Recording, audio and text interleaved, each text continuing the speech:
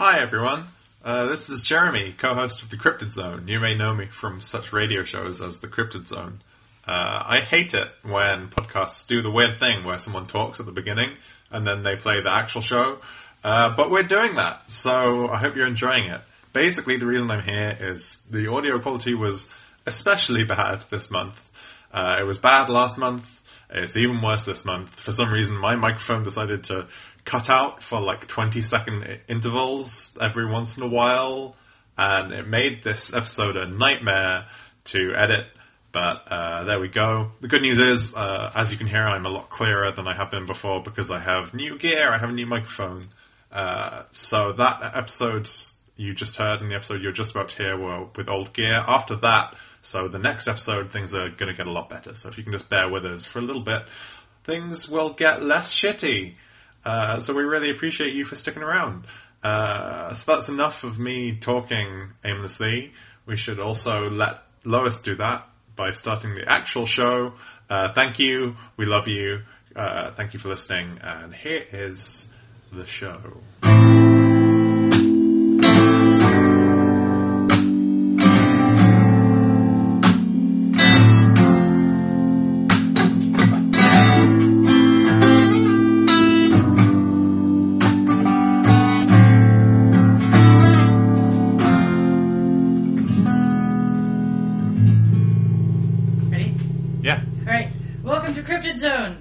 Episode 3, the podcast where we talk about cryptids and related beasties. Hi, I'm Jeremy Hughes. And I'm Lois Stone. And this week we are talking about the axe-handle hound. Yeah. Doo-doo-doo. The Midwestern dog monster. I think monster is a bit of a strong word. word. It is. This was something I was talking to you about when we first, when you first suggested this. It is just like Jersey Devil is like a winged, crazy demon creature. Yeah. We did that one. Like a huge owl person. We've done that one too. This one is just it's a dog. I mean, it's not just a dog. It's not just a dog. Don't belittle the axe-handle hound. It's just a dog, though, is the thing. Yeah. I mean, I should also say that this was suggested to me by my friend Linnea Kuglich. And I wanted to just say, as we start... Okay. That it was suggested, and if anyone listening has any suggestions for future ones that we should do as well before we get into this, tweet us at CryptidZone, email us. Enter.the at cryptid.zone. Yes. Which is... tweet us personally. We'll tell you about that one at the end. But anyway, yes. So thank you, Linnea, for setting us on what is going to be an incredible journey. Yeah, thanks. I'm sure. Yeah. Okay. So. Oh, God damn it. Axe-handle hound, not just. Well... Okay, so the axe-handle hound, we should say, is a fearsome critter, which I would like to talk about more in a bit, because I think they're really fascinating. For sure. So not quite a cryptid. No, well, so I think a good place to start, we've talked about this before, but what's his name? Eberhard? What's his name? George Eberhard. George Eberhard. Yeah, I got it right. Amazing. Go me. Has the cryptid classification, so he has 10 different types of mystery animals. Mm-hmm. So there's a spectrum of different cryptids. And I think a good place to start is to say, where on this spectrum do you think the axe-handle hound belongs? So, besides having the 10 different kinds of cryptids, Eberhard also had the 6 different kinds of not a cryptid. Yeah. And I think that the axe-handle hound gets put on the not a cryptid list. Really? Yeah. Where do you think it belongs? Well, because one of the things is that it has to be significant in that it sort of has to be big or weird or dangerous. And I don't think the axe-handle hound... It's weird. I think it's... Okay, that's fair. That's weird. But also, one of the things is that there has to be controversy about it. And there's no controversy about the axe-handle hound and whether or not it exists. Like, he's just recognized as part of lumberjack folklore of sort of the 19th century. Okay. And so... And this is actually a really interesting thing. So one of the websites that I was looking at had had a thing about that specifically said that fearsome critters aren't of the field of cryptozoology, but because they come from this very American tradition of tall tales. Sure. And that So this guy, Lenwood Sharp, who puts together the Lumberwoods website, which we'll talk about a bunch because he's an absolute legend and that website's fantastic. He suggests that fearsome critters be classified as natura ad absurdum, nature towards absurdity, because there are a couple that aren't American that we could classify. So Australia has the drop bear. Okay. And then there's like a French example that he gave. Right. But overwhelmingly, these are very, very American, and they really come out of this like lumberjack tall tales tradition. Sure. So I think that fearsome critters we're going to put in cryptozoology adjacent. Interesting. Yeah. Unless you have a different argument. Well, I was thinking it was actually going to be number 2. Let me go back to the list here. So number 2 on the cryptid spectrum, which is undescribed, unusual, or outsized variations of known species. Okay. So I'd say, I mean, I see your point about it not being like no one is actually out there hunting for it in a sense. Yeah. So I guess it's not a cryptid in that regard. But I don't know.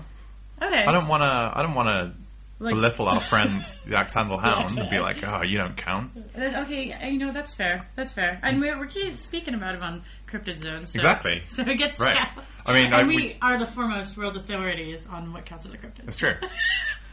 Yeah, I mean, I guess we could just cancel this episode and go to the bar.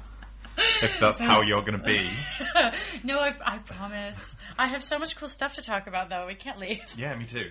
Okay, so we should describe the Axe-Handle Hound. Yeah. Yeah, because we've talked about where he might be, but not what he is, what he looks like. Do you want to do this, or should I? You can go. You can go if you've got any really good quotes. I do. Well, I actually have. I have a quote from a book that I can give. Yes. This is. So, as you said, a lot of these fearsome critters came out of this tradition, turn of the 20th century American frontier. Yeah. At lumber yards, people telling tall Not quite tales. frontier. Frontier's more prairie. We're talking. Right. We're in the woods right now. All right. Okay. God. I can't believe you just shut me down like that. This is actually going to be another recurring episode. Do you want to do this? I'm just going to stop. Yeah, you do it. No, you go ahead. We just one of the things that doing this made me realize is getting into this sort of lumberjack folklore is that I had these massive waves of nostalgia because we're actually taught about this stuff in school. So loads of stuff, not specifically the Axe-Handle Hound, but about loads of these other tall tales of Paul Bunyan and loads of the other stories and come from this like folklore thing that I really, really taught. So not only are we getting into a realm like very dear and close to my heart, but like I had all these things where I was like, oh my gosh, remember learning all of these things. Okay. So anyway, so we got to be correct. Right. I got to not insult your childhood. My cultural heritage. Yeah. All right. The white people of North America. I don't know. Like this is all about this Midwestern kind of forest. Like I lived in the Midwest for a long time. Yes. I count that as That's true. You did live in the Midwest. I didn't grow up there, but I was there for a long time. That's true. So I'm a Midwesterner at heart. So you should know that it's not the frontier. All right. I know. So my impression was frontier as more like a time than a place. Okay. Okay, I'll accept that. Like that kind of turn of the 20th century. You Yeah. know. I mean, all of America was a frontier at one point or another from the perspective of the invaders. That's true. Okay. But anyway, Right. so we're clear these stories come from the woods, but continue. Oh my god. Yeah. Yeah, that took way longer than it could have. Great. Anyway, yeah, so all of these fearsome critters are, basically lumberjacks telling each other tall tales about these fantastical creatures, and I've read a couple of places that they would also play practical jokes on people. It's like, if someone's new here, we're going to tell them all these stories about these horrifying creatures, like the what's it called, the hide behind, that is always behind you, no matter how quick you turn, it's always behind you, so you'll never see it. Yeah. And it kills people. And people would tell stories like that in order to frighten new people and play practical jokes on them. And a lot of this oral tradition was immortalized in a book by a guy called Henry H. Tryon, Yes. who in 1939 published a book called Fearsome Critters, which is just basically an encyclopedia of these creatures. And so I've taken the extract from the book. This is the page on the axe-handle hound, as he calls it, Canis consumens, which I think means eating dog. Consuming dog. Yeah. I looked it up. Well, all right. Some of us know Latin, Lois. I'm just saying. Okay, that's fine. You can know all your I gotta take my shots where I can. All right. I won't interrupt again. Probably. Okay. Great. I'm gonna read this. All right. Okay. The bane of supply and depot camps in northern logging operations has a head shaped like a peavey axe. The body is slender and axe handle shaped with short, stumpy legs. Looks a great deal like a dachshund, but really bears a closer resemblance to B.B. Bickford's bureau dog. Distinctly a nocturnal prowler, frequents the camps after nightfall, hunting for axe and peavey handles, of which it is voracious fond. Oh, that's a good turn of phrase. It is voracious fond. One hound has been known to consume 2 boxes of DB handles and 16 6-foot peavey stocks in one night's eating. They make nice pets, but are costly to feed. Jim Peters once tamed one. That was short-sighted, because Jim had a wooden leg made from an axe helm. The only way he could keep his leg whole was to wear it dead. But he got rid of the pup by feeding it red oak handles, which it dislikes as heartily as any experienced chopper. There we go. I love this description. It's pretty good. It's pretty great. For several reasons. One of which, Jim Peters, right? Using an axe handle as his fake leg. Yeah. What kind of balance does this man have? Pretty Because good, axe handles are not particularly wide, and I was a bit like, Jim, what you do? Also, he's picking red oak, which is the weakest of the axe handles, to put his entire body weight on. Like, No, his leg isn't made of red oak. oh, that's is right. it? That's right. He gives He's feeding it red that's oak. right. I take that part back. Never mind. Yeah. So I'm sorry, Jim. A couple of notes. Also, I looked this up. Peavey is basically a manufacturer of things like axes from Maine. Yes. Like a big... I have some other information about Peavey. Okay, do you want to go down the Peavey rabbit yes. hole? Oh, so much. So I read some other stuff that was talking about Peavey, and then it keeps coming up about that the axe handle hound preferred Peavey handles because they're the best ones. Mm-hmm. So I was reading this, and I was like, is Peavey actually that much better than everyone else? So I did what any sensible person would do, and I texted my brother. Okay. Now, I don't know if I've told you about my brother before. I don't think so. Okay, so I am surprised because I think he's just one of the coolest people, and if I talk about him, people will think that I'm cooler by association. Okay. So my brother spends his summers working as a wilderness ranger. Amazing. And at university, he's on a timber sports team, which means that he competes in, like, lumberjack sports. Is that like the caber toss? No, that's Scottish. Yeah, I know, but I'm asking. No, so that's they the only frame of reference I have. They compete in different kinds of sawing and different kinds of, like, chopping, and then they also do, like, axe throwing, and they do, like, this thing called spar pole climbing, which is a kind of tree climbing. Mm-hmm. And I think that some places they do like log rolling and stuff. Yeah. And also, my brother, like, studies the environment, so he's like a guy who knows his axes. He just, like, casually owns some. Last summer, there was, like, a tree in our backyard that needed some dealing with, and my brother literally just, like, climbed up and started, like, chopping it down. Great. So he's, like, as close to a real lumberjack as we're gonna get. Okay. So anyway, I texted him and I was like, hey, is Peavey still around? And are they actually better? And he was like, yeah, they are still around. But it's weird. And he asked, like, why? And I said, oh, well, the axe handle hunt prefers the Peavey axe handles. And he was like, it's weird that they would have the axe handles because that's not actually what Peavey is known for. They're known for this other tool called the Peavey tool. Okay. So I looked this up, and the Peavey tool was invented in 1857. So the guy who started the Peavey Company, Joseph Peavey, was watching some lumberjacks drive logs down the river and noticed that they got stuck, and the lumberjacks couldn't really move them at all. And so he's like, I'm going to invent a tool for this. And this was a guy who invented a lot of tools. I don't know if you read the list of everything he'd invented. I didn't know. It's crazy. So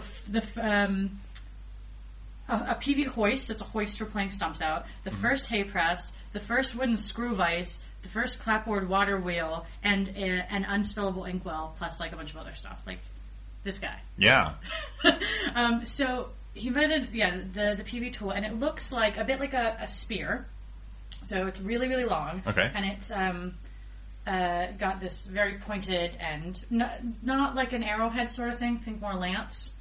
Got it. But then where the metal sort of meets the wood, there's another hook that comes out, sort of around, and then it had the point of it points back actually at the main hook, so that you can stab part of a log and then also stab the other part, and you can get it. Okay. So that's the PV tool.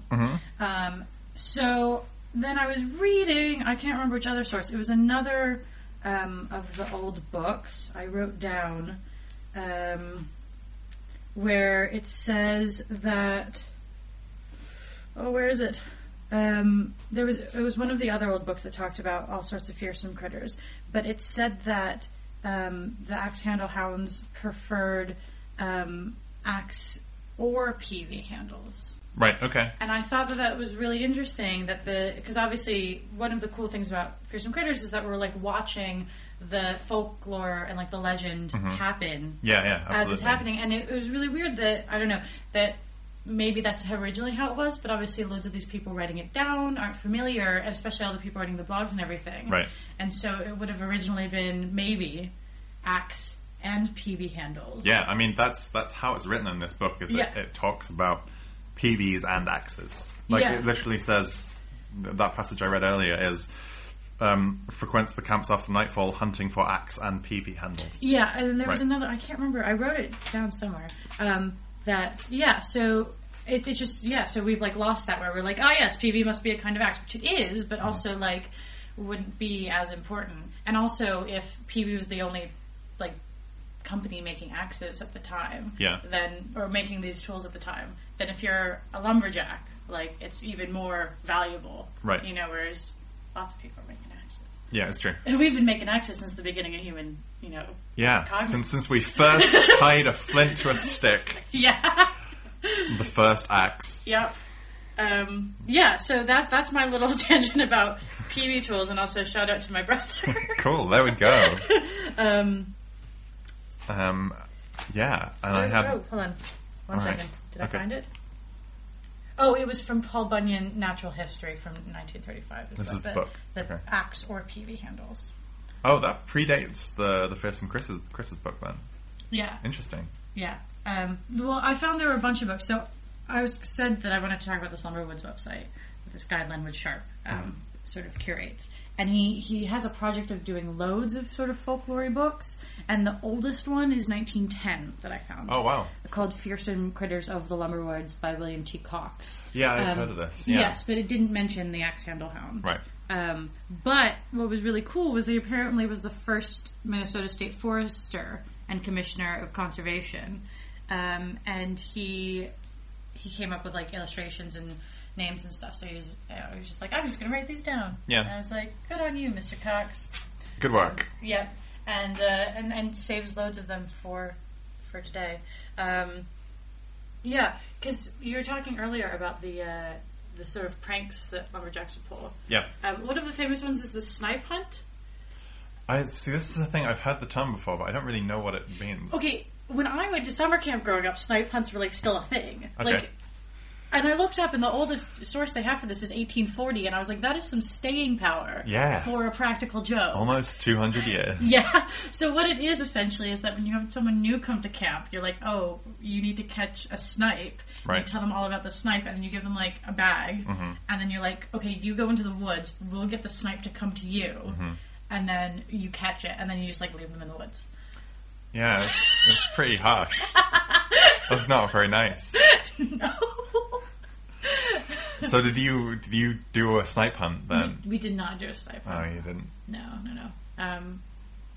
No, I remember people talking about them, and I also remember my mom, the first time I went off to sleepaway camp, being like, right, so you're from the city, so let me tell you about a couple things to not fall privy to. Oh, so she warned you about the snipe hunt. Yeah, she did. Okay. And cow tipping. There were a couple other things where she was like, don't let these non-city people get you, because they're going to try. Yeah, bamboozling you with their country ways. Sorry, what you can't see on the podcast is Lois just tried to take a drink of water and it went all over her. Yup. I'm an adult. And I had one other note from that passage from the book, Yes. which is it mentions B.B. Bickford, who, as far as I can tell, is just a friend of the author. Is that what you found? Well, I found other references to him in the I book. couldn't find it. Okay, tell me. In that same book. Basically, it just elsewhere in the book references, again, it says, Mr. B.B. Bickford of Gorham, New Hampshire. And then talks about him in reference to a different fearsome critter. And the way that's phrased just makes me think, oh, this is just a friend of yours that you are, like... So basically, in this description of the Axe-Handle Hound, he is pretty much just saying... it looks like a dachshund, but honestly, it looks more like my friend's dog. Well, see, because I was wondering if maybe he was another person who was writing Tall Tales stuff. Maybe, Because but... what I was finding was that apparently there was this period where it was really popular to just come up with these stories and to print them in newspapers. Okay. And to and books and stuff. So some of it, like this passage, the Fearsome Critter ones, is somebody wanting to record like tall tales that are being told by the lumberjacks, but sometimes newspapers would just come up with stuff. Yeah. And like so much so that there was that President Theodore Roosevelt like derided it. Oh, and, like, he was he stop doing this, you guys? Yeah, it says that he was interviewed in 1907 by Everybody's Magazine, which is a great magazine. Yeah. And he denounced the fake nature writings. And so then apparently there were sayings, like this is a quote from one of them. Wonder what Colonel Roosevelt, the despiser of nature fables, thought of the Emperor of Austria with a two-headed eagle on his coat of arms. So it became like a thing where they're like, oh, goddamn Teddy. yeah, wonder what the president would think of this. Yeah, ruining our fun. Yeah. But because if it was like prevalent enough that the president was making comment on it, Yeah. that it makes me think that there were a lot of people writing it. So I was wondering if maybe B.B. Bickford was another I think, person who was writing it. Quite possibly, especially if what's his name? Especially if Tryon is like referring to him in reference to a couple of different fearsome critters, then I think that would make sense. Yeah. All I know is I tried to do a search to find out more about it, because this literally is just like, looks like B.B. Bickford's dog, and I'm just like, who is that? Who is this guy? Or person. I guess we don't know BB's gender, but That's true. I did some searching, and all I could find was references from this book. Yeah. And nothing else. I don't know, maybe if we did more digging we might find something out, but... Well, if anyone else out there knows anything about B.B. Bickford... Yeah, if you know B.B. Bickford, who is now probably about 150... Yeah. Then... Dermatologists hate him.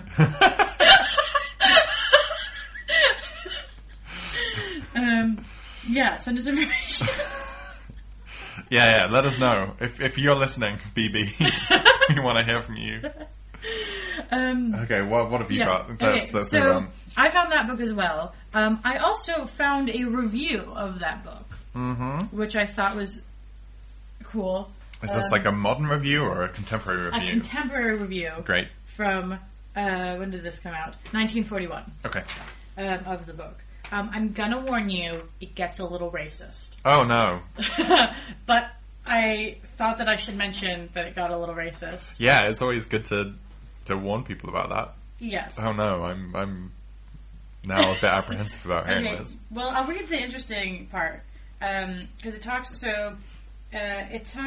it calls it like an amusing little book of 68 pages, half of which are illustrations. And of course, books would have been pretty expensive at the time, so that's, pretty impressive. Yeah. And apparently, it says that Mr. Tryon was his name, had been inspired 30 years earlier while he was traveling around this town, and he was wanting to record all the stories he was hearing.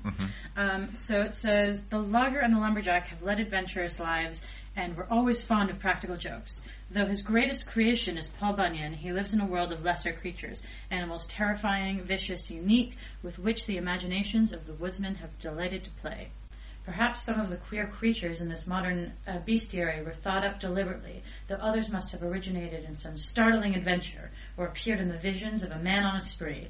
These experiences or visions were carefully elaborated for the bedevilment of tenderfeet and the amusement of those in the know.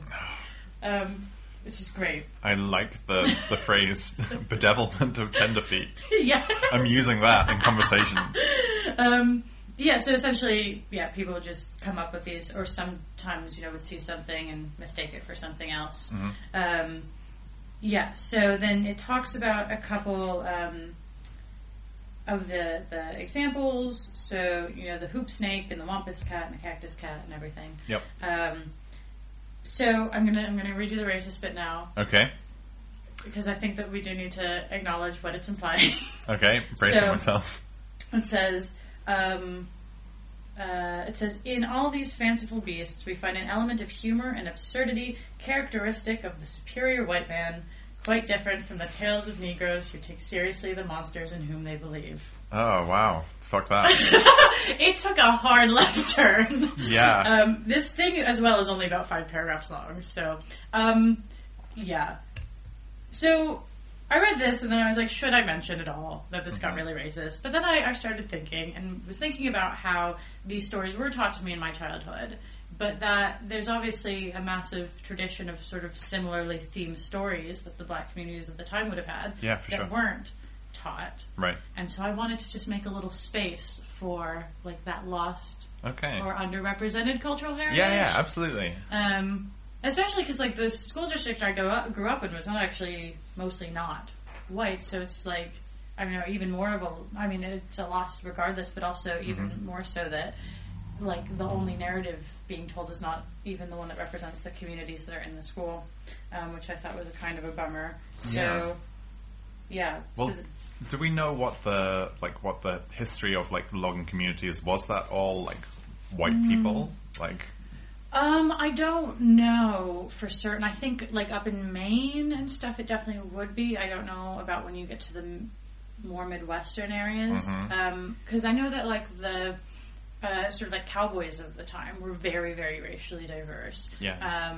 But I don't know if that extended up to, like, the northern reaches of Canada, so I can't answer that question. Yeah, it's just an interesting question of, like definitely that all of this kind of thing has been filtered through the lens of like white people. And I mean, I do wonder if he does classify these olive stories of white people, that maybe it's mostly maybe right? Yeah, because he is saying, like, but he's reviewing a book he read, so I don't know how much of that could be just that person bringing their own biases to the table and assuming I have no idea. I'm just saying it would be interesting to know whether, like, in what context these stories evolved. Yeah. I guess there's no way of knowing for us really without really properly doing research in a more rigorous manner that I at least have. But I don't know, it's an interesting question. Yeah. So I don't know about where that came from. We might have to look into it for future stories. Definitely. But that was the review of Tryon's book. Okay. And I thought it was interesting as well that the book was considered in such a way that it was reviewed in the Journal of American Folklore. Oh, cool. So right. So it was like had some standing of the time. Okay, interesting.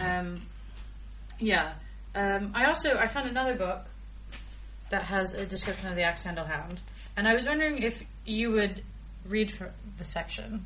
Oh, okay. So it's from a book called Yarns of the Big Woods by Art Childs in 1922, and it's the story. It's like somebody telling the story about the Axe-Handle Hound, and I thought maybe your dulcet tones could do it justice. Okay, great. That sounds good. The Axe-Handle Hound. Oh, I've read this. Yeah, I really like this. Yeah. An autumn chill had crept into the air, and the brushwood bonfire, sending its little fingers of light into the unfriendly darkness, was the gathering place for the hunting party. "Guess I'll cut some wood and pile it up for the night," suggested the lank guide, unfolding himself from the comfortable position in the fireglow. He disappeared in the cavern of darkness. In a few minutes he was back. "Doggone if I can find my axe," he remarked. "Near as I can remember, I had it last night down by that big oak." He made another dash into the night, only to return empty-handed. "My own fault," he muttered. "I reckon the Axe-Handle Hound's got it all right." "Axe-Handle Hound? Go on," grinned one of the party. Meant to say you never heard of an axe-handle hound? The guide cocked a solemn eye at him. One of the worst nuisances in these here woods. It's about 1.5 times as big as an axe handle, and looks like its name, having a long body covered with rope-coloured hair, and a hatchet face with saw teeth and cross eyes. The darn thing prowls around at night, looking for axe handles, which is the only kind of food it's been known to touch. Nicest axe I ever had, bemoaned the guide, as he made another sally off into the night in search of the axe, or the hound. Woo! That was great. Thank you for reading it. Oh, I ruined my throat doing that voice. Don't worry, I'm sure I'll talk a lot. I really like that as well, because obviously the other ones give us just information, but I like that actually gives us how the story was told. Yeah, it's like a dramatization of and I wonder in that context whether the guy who's looking for his axe, that guide is actually just messing around, and he hasn't lost his axe, but he's bringing some new people in, and he's playing up the whole thing of, oh no, the axe handle hound has got my axe, oh no, which I that's the impression I have of how these kind of things were propagated. And yeah, I just had a memory of going to camp, and we had a sort of tale of a beast called the Tadger. Okay. Which was half tiger, half lemur, half badger. Don't add the halves up. Okay, it's 1.5 creatures.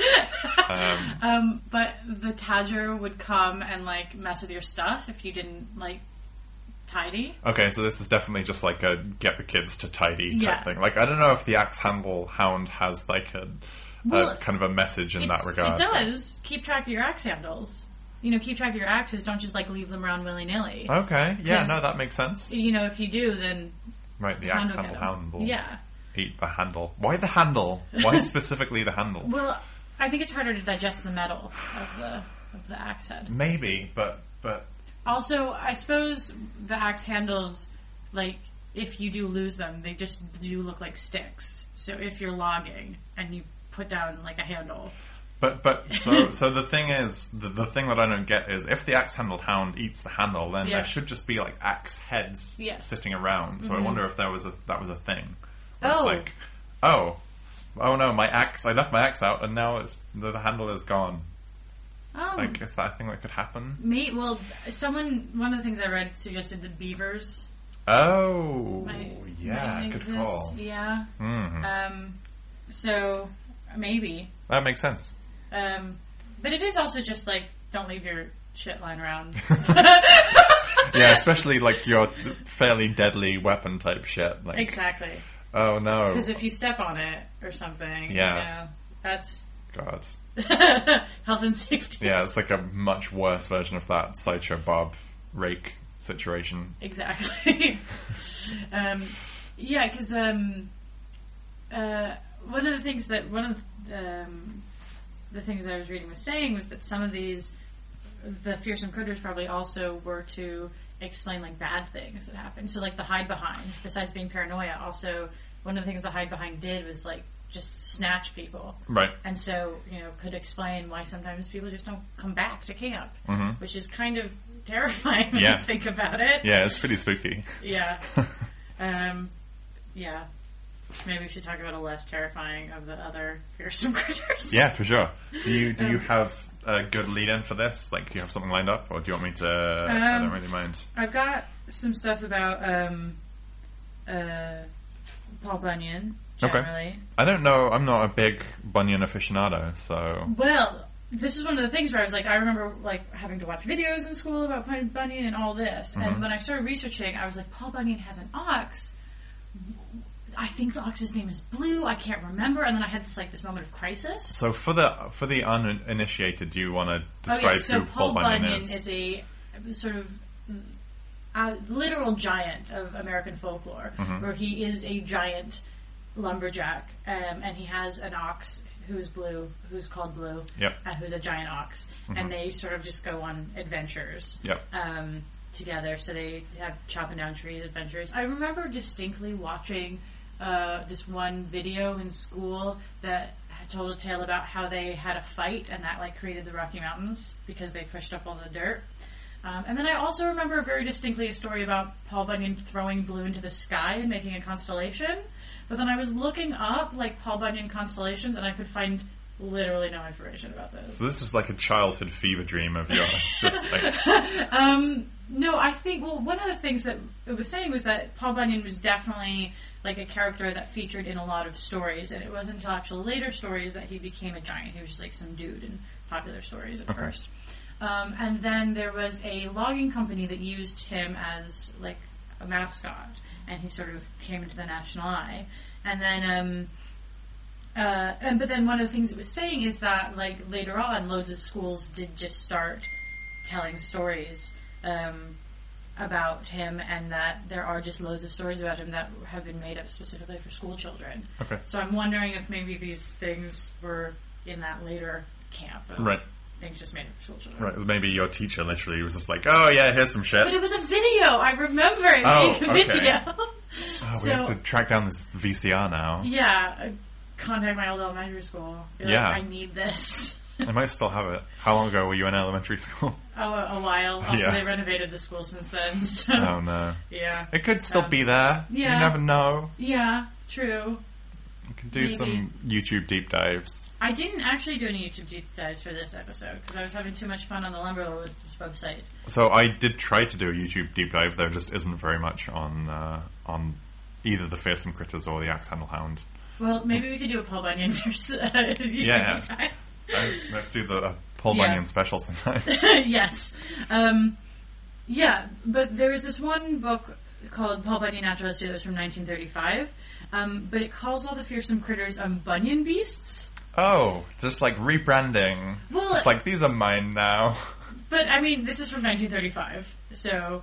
But I do sort of like that, because this... I don't know, it sort of tells you from the get that you're going to get creatures associated with tall tales. Mm-hmm. So I did actually really like those, that you like what kind of mythology that you want. But it says, one of the things that it says is that, like now, so at the time of writing, 1935, that most Bunyan beasts are extinct or rarely seen because logging's on the decline. Oh, that's really sad. I know. I Aw. was really bummed out.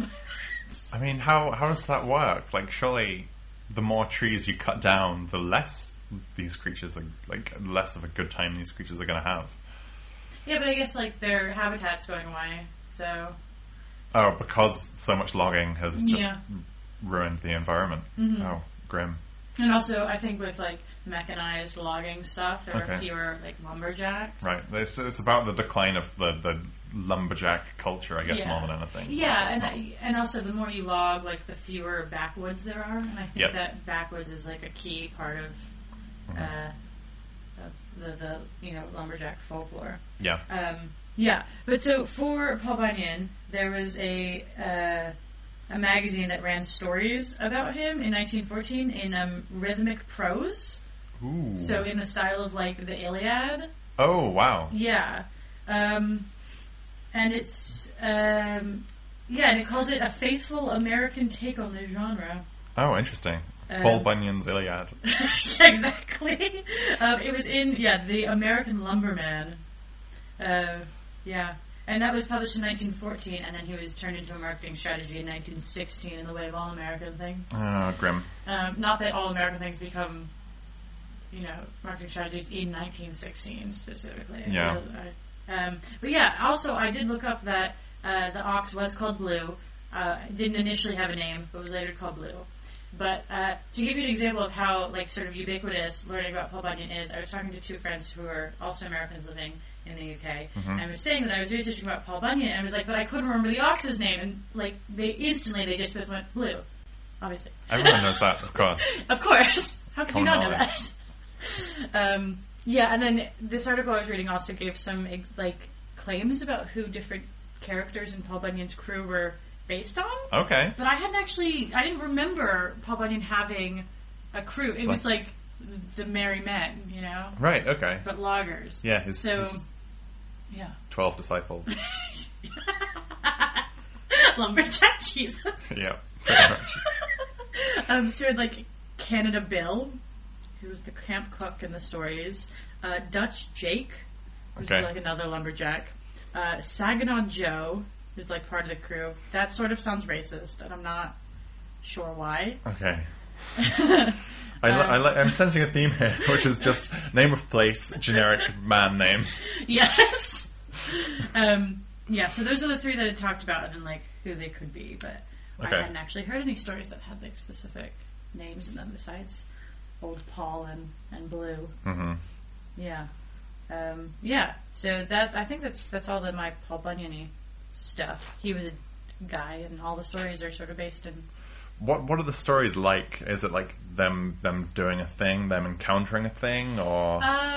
Yeah. So I think some of it's like Paul Bunyan has this challenge of how much wood he can chop, and Okay. didn't you hear that one time that Paul Bunyan chopped an entire forest down in like a single afternoon? Okay. Um, So it's just him being a really good lumberjack, Yeah. basically. I think some of it, it's like him and Blue having a wrestle and creating the mountains. Okay.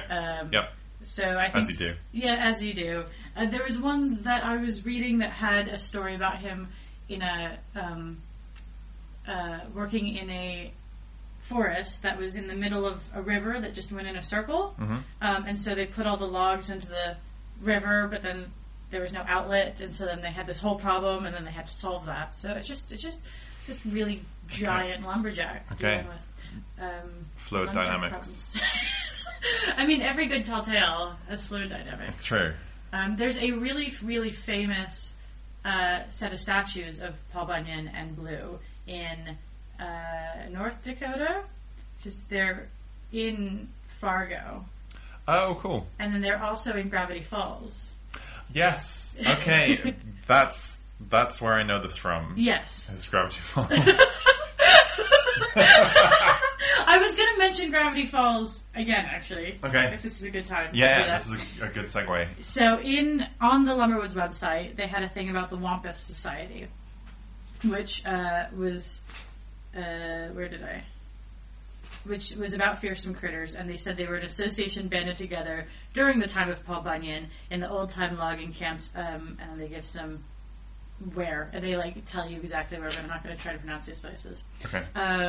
It says it was the design of one Vero Cristaldi, former Magnus Apollo of the ancient order of mule skinners. A notable intellectual of his day, Cristaldi was ahead of his time, versed in the arts of fortune-telling, wampistry, and blood-tapping. And it says, today the Wampus Society serves as the foremost authority on fearsome critter cataloging and research. It is fully accredited as an educational institution by the Buckhorn Tavern and House of Science and Learning in Rice Lake, Wisconsin. Amazing. So I actually emailed them. Yeah, I know. I saw the email. I saw the response as well. Well, I haven't actually seen the response. Oh, you haven't seen the email back? No. Oh, do you want me to read the email response? Happening in real time. Yeah. Let me pull this up. Is it going to be them calling me a fool? No. This is from Lenwood Sharp. It was a really nice email. Lenwood Sharp? Yeah, let me read it for you. I'm such a Lenwood Sharp fangirl. Okay. Yeah, let me read the response. Okay. Good afternoon, Ms. Stone. Yeah. The Wampus Society is a loose band of individuals with interests in fearsome critter cataloguing and research. It is comprised of persons from all corners of the globe with varying life experiences and backgrounds. Through thought-provoking yet extremely intermittent correspondence via email and social media, this humble association discusses various related topics. Their names are recorded in the Wampus Society's secret book, The Wayfarer's Book of Wampus. The Society is first mentioned in Henry H. Tryon's 1939 book, Fearsome Critters, stating thus, the Wampus Society, which is composed of every man who has seen a rampant wampus cat at dusk, menacing a mountain lion with a jackhammer. I would love to tell you more, but not being able to find information on this group is not a coincidence.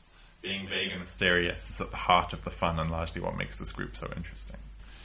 However, and this is a shout-out to Lenwood Sharp, as I'm currently in the middle of a Kickstarter, I would be willing to break some of our usual conventions in exchange of mentioning my Kickstarter on one of your podcasts, plus any further information you may require. I look forward to hearing from you in due course. Lenwood Sharp. That's amazing. Yeah, I didn't realize you hadn't seen that. We should definitely respond. We should. I have actually information on Lenwood Sharp. Yes, I have it right here. Oh, great. Okay. Well, let's do a little. Yes. Really cool. Yeah. I looked at his. I've actually donated to his Kickstarter because I was like, I'm using your website so heavily. Yeah, it absolutely. would be bad not to. Yeah, I should do the same. Yeah. So he has his whole bio on his Kickstarter, and I thought it was really interesting. So, Chopper, I hope you don't mind me sharing, because it said he's a U.S. Army vet. And he has a BA in International Studies with a minor in Holocaust, Genocide, and Human Rights Studies from UNC Charlotte. And he does graphic design for a local nonprofit, and he's been running Lumberwoods for a decade. But his comic that he's kickstarting is called Weird Halloween. It looks really cool. Yeah, it does. It's launching in October of this year, supposed to. Yeah, I don't know if you have the website up. I do, yeah. Do you want to give people some information? On the project? Yes. Yeah. Absolutely. Let me read from this. Yeah. Weird Halloween is a gritty, drawn, retro-style, full-colour Halloween-themed cartoon strip to be made freely available to everyone via weirdhalloween.com. Taking its inspiration from a fusion of four things one can never have too much of. Halloween spirit, graveyard humour, pure nostalgia, and weird fiction. It is about a young girl, her monster friends, and the paradox of her being afraid of people and not monsters. That sounds really good. Yeah, it does. The name of the Kickstarter is Weird Halloween. I think if you just Google Weird Halloween Kickstarter, you'll be able to find it. Please go there and donate your money. I'll throw up the link on social media when this goes live. By the time this goes live, I think this Kickstarter will have finished. Yes, but that's what I was thinking. But the thing should be up. Yeah, absolutely. Give it a look. Yes. Like the comic should be up. Yeah. We can do some editing here to make this make sense. But yeah, check out Weird Halloween at weirdhalloween.com. Yes. It looks really cool. Yes. And the whole website, the Lumberwood website, is so cool. And he runs like a Tumblr that is constantly posting like old weird news stories and stuff. So Lenwood Sharp, I'm a big fan of you and your work. Yeah, me too.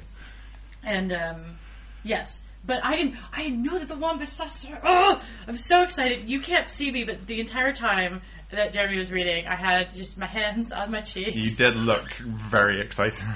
Yeah, well, I wasn't sure if they'd actually email back. Yeah.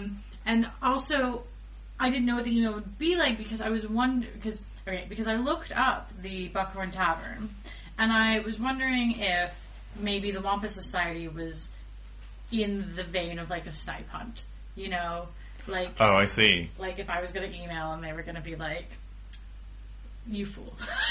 No. And, yeah, so they didn't, which is great. Yeah, that's a dream. I know. But also, yeah, so I looked up at the Buckhorn Tavern in Rice Lake, Wisconsin, and it's not there anymore. Oh, no. But it was a bar and restaurant that existed, from what I can tell, from the 1950s to 1970s. It may have been before the 1950s.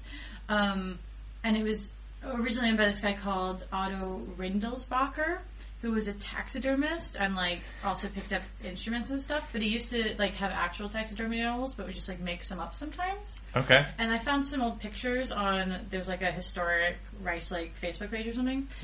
And the reason that this connects to Gravity Falls is that it really reminded me of like the Mystery Shack in Gravity Falls. Oh, cool. So like just sort of weird stuff everywhere, and like fish with like animal pelts put on them and everything. And then he had a display that got mentioned on this article I found called The World's Largest Assortment of Odd Lumberjack Musical Instruments, which were just like stuff that he'd made up. And so you could go, so it was a bit like the Mystery Shack, except that it was also a bar, so. I mean, that sounds ideal. Yeah, really? That's how can you improve the Mystery Shack? By putting a bar in it. Yes, and so it had like a restaurant in the back as well. I want to go to that. Yeah, it doesn't exist anymore. We should make one. Yeah, let's open a lumberjack bar. Let's move to Wisconsin. I mean, why not? Yeah. So that's where they said that they're based, the Wampus Society, and are credited by. Cool. And also this Facebook page with the old pictures, it was really nice because all these people were like commenting with their memories of it and about going and like having burgers and stuff. It was just very sweet. That's really nice. Like the internet, man. Yeah, the internet can be okay sometimes. Yeah, once in a while. Every once in a while, yeah. Once in a blue moon. Yeah. Okay, let's move on. What's next? Okay. You got something?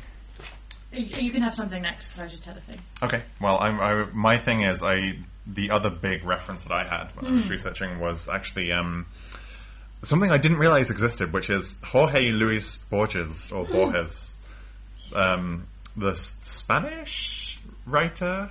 Is he Spanish? I guess I don't know. I assume so. I'm going to do some quick Googling. Institute that was related So I've to him? definitely read some of his short stories before. I didn't realize he did short stories. Yeah, he wrote a very famous. Oh no, he was Argentinian. I'm Okay. sorry, but obviously he wrote in Spanish. He was a short story writer, like an essayist and poet as well. He wrote. God, I'm confusing those two a lot. There's one story of his that I really love that's very famous that I am blanking on the name of, but it's all about going to kill someone. What's his name? This is not good radio. I'm just scrolling through a list of things. God, what was it called? Garden of Forking Paths. That's it. I really like the Garden of Forking Paths, which is basically it's kind of like branching storyline, sci-fi type story. It's very good. I recommend people read that, Garden of Forking Paths. It's a pretty quick read, but it's really cool and interesting. Anyway, he wrote a lot of things, but one of the things he wrote that I had no idea he'd written was a book called Manual de Zoologica Fantastica, which is the book of imaginary beings. Oh. So he basically wrote he was like a poet and stuff, but he wrote this encyclopedia basically of fantastic creatures and cryptids, which is really cool. There's a lot of cool stuff in there. I wonder if we're going to return to it at some point, because I hope so. He draws on a lot of different references. It's not stuff he came up with. It's all like folkloric animals and cryptids, that kind of thing. But he has a section called, it's not a super long section, but it's called Fauna of the United States, and it basically runs through a bunch of these fearsome critters, including the axe-handle hound. The summary that he puts at the start is: the yarns and tall tales of the lumber camps of Wisconsin and Minnesota include some singular creatures in which surely no one ever believed. It mentions a few. It mentions the hide behind. It says there is the hide behind, which is always hiding behind something. No matter how many times or whichever way a man turns, it is always behind him, and that's why nobody has been able to describe it, even though it is credited with having killed and devoured many a lumberjack. It goes through a few others. It gets to the axe-handle hound. It just says it has a hatchet-shaped head and a handle-shaped body and stumpy legs. This North Woods dachshund eats only the handles of axes, which is all it says about the axe-handle hound. It does mention some other ones. Especially my favourites here are the fish that he runs through. Okay. The first, he says, among the fish of this region we find the upland trout. They nest in trees and are good flyers, but are scared of water. I read about that one. There's another fish, the goofang, that swims backward to keep the water out of its eyes. That's not how that works. I mean, it is for that fish. It's described as about the size of a sunfish, only much bigger. This is a pretty good book, you guys. Yeah. We shouldn't forget the goofus bird that builds its nest upside down and flies backwards, not caring where it's going, only where it's been. Oh, I saw this. Yeah, it's deep. I don't know if he has the hoop snake in there, but that was one of the ones I liked reading, which is a snake that bites its own tail and then rolls. Like a wheel. Yeah. That's great. No, he doesn't mention that one. And then there was the Wampus cat. Yeah, I heard about the Wampus cat, but that's not here either. Well, but then I can't remember what about the Wampus cat, but then it came up, and then it was like, oh yeah, it got mentioned in this children's novel that Julie Andrews wrote. Oh, okay. That I actually used to own, and then decided I needed to own again. Great. And bought on Amazon for £1, so I'll report back about it. Yeah, please do. Yeah, bring that back in another show for sure. Yes. Yeah. Any other tidbits from? I think that's it. Those are the highlights of that section of the Borges book. That's exciting. Yeah, it's good. We'll definitely come back to it. What have you got? Let's see. I've talked about Paul Bunyan. You have at length. I love him. I think that's what I'm realizing. Oh no. Yes, I'm sorry. No, it's fine. I mean, I don't judge. I talked about the Rice Lake. Mm-hmm. I've got my little list of things I wanted to talk about. I don't know. They're just. Oh, yes. How could I forget? Okay. So on the Lumberwood website, there was a page that I hunted down. There were it was very. I don't know. Maybe it's not clear to me because I don't understand how a computer works, how the website was set up. But anyway, I kept going down these rabbit holes, and I found one where it just had some articles that Mr. Lenwood Sharp had written. My favorite of which was called "Meet the Leroy Jenkins of Lumberjack Lore." Yes, I've read this. Yeah, I saw this too. Yeah, and I loved it. And it just says we all know who Leroy Jenkins is. We do. Of course, we were on the internet however many years ago. It just had an anniversary, that video. Did it? Yeah. God, it's going to be a higher number than I'm comfortable to I think face. it's 15 years. Jesus H. Christ. But if we have any children listening, then Leroy Jenkins was an iconic video of the early days of It's like World of Warcraft. Well, it was in that age where we were just figuring out what viral content was. Yeah. You know? It was one of the first memes, probably, wasn't it? Yeah. Back before memes were 10 a penny. Exactly. Got it at the Memes. local corner store. Yeah, memes have undergone inflation seriously since then.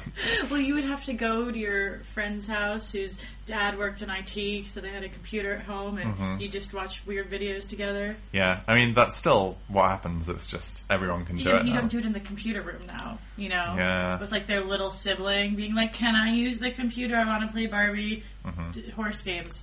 I Anyway. mean, don't throw shade at Barbie horse games. Actually, they were really legit. I'm a big fan of Ellen Whitaker's Horse Life for the Wii. I'm just saying. Yeah. I mean, I played a lot of horse games growing up. We all did. We've all been there, kids. We've all been there. Anyway, Leroy Jenkins was in World of Warcraft, and it's a video of a guild. That's what they're called, right? If you don't know what Leroy Jenkins is, pause this podcast. Go watch the video. Type Leroy Jenkins into Google. Yeah. Because we could describe what Actually, it is, yeah, no, I but don't think let's we just should. not. Just should. if you pause now.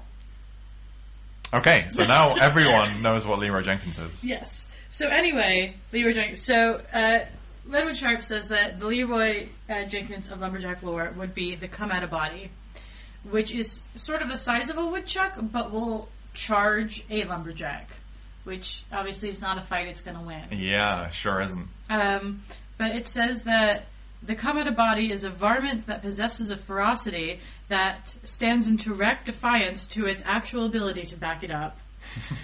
And I was like, same. Yep. Yep. I can empathize with that.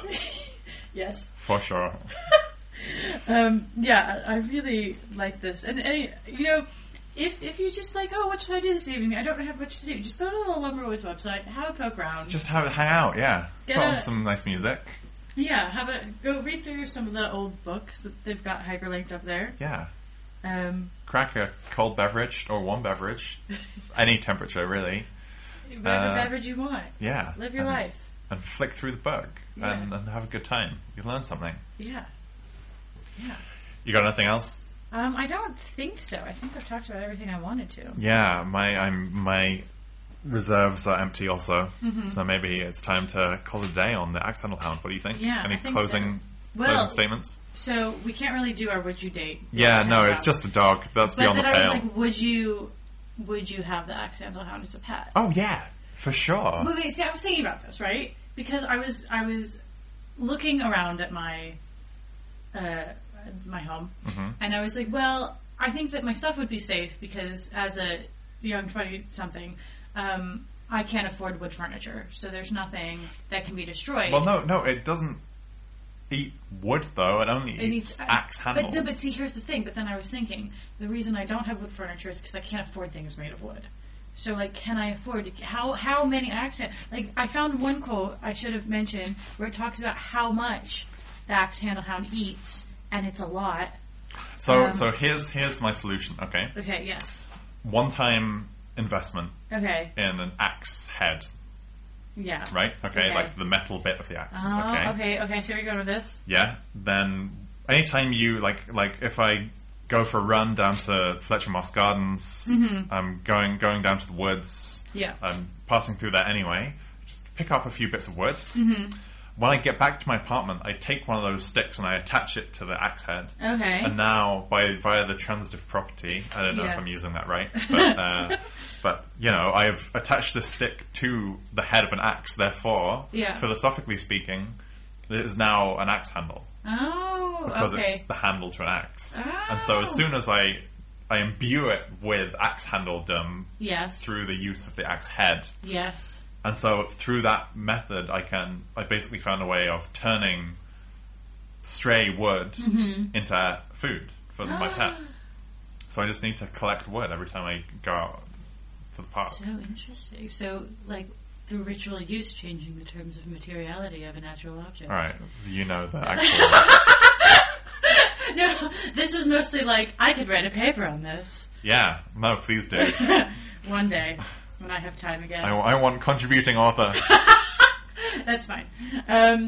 Yes, we'll make that happen. Yeah, okay, yeah, because the thing that you read earlier, it talks about that he has 2 boxes of DB handles and 16 6-foot PB handles in one night. Yeah, but so we don't know what the requirement is there. We know it'll eat a lot if you put a lot in front of it, but we don't know. Okay. We don't know how many it needs to survive. It's probably a lot less than that, I reckon. True. Okay. Probably like one every few nights. Okay. Because how many axes is a lumberjack going to have? Like, they're not going to be getting a new axe every day because the axe handle hound has eaten them all every day. Okay. They've got to scavenge, and every once in a while someone leaves out their axe. Yeah. And then it's like a crime of opportunity, right? Where it's like, that's mine. So I reckon just one every few days would be enough. Okay. All right. Because that was my big concern about would I keep the axe handle hound as a pet is could I provide a stable enough home for it? You know, I want to be a good pet parent. Yeah. But I think as long as I could keep it in axe handles, I'd definitely do it. Right. So the nice thing about that approach is you can stock up on wood, right? Mm-hmm. But then if you leave that wood in your apartment, the axe handle hound won't touch it because it's just wood. But then as soon as you stick one of those sticks in the axe head, it becomes food, right? Yeah. So you can stockpile food and gather it every once in a while. So there you go. Problem solved. Perfect. It is a problem solved. Right. So in summary, yes, I would have an axe handle hound as a pet. Do you think the axe handle hound would get along with the other cryptids that we've talked about? I don't know. It seems pretty chill.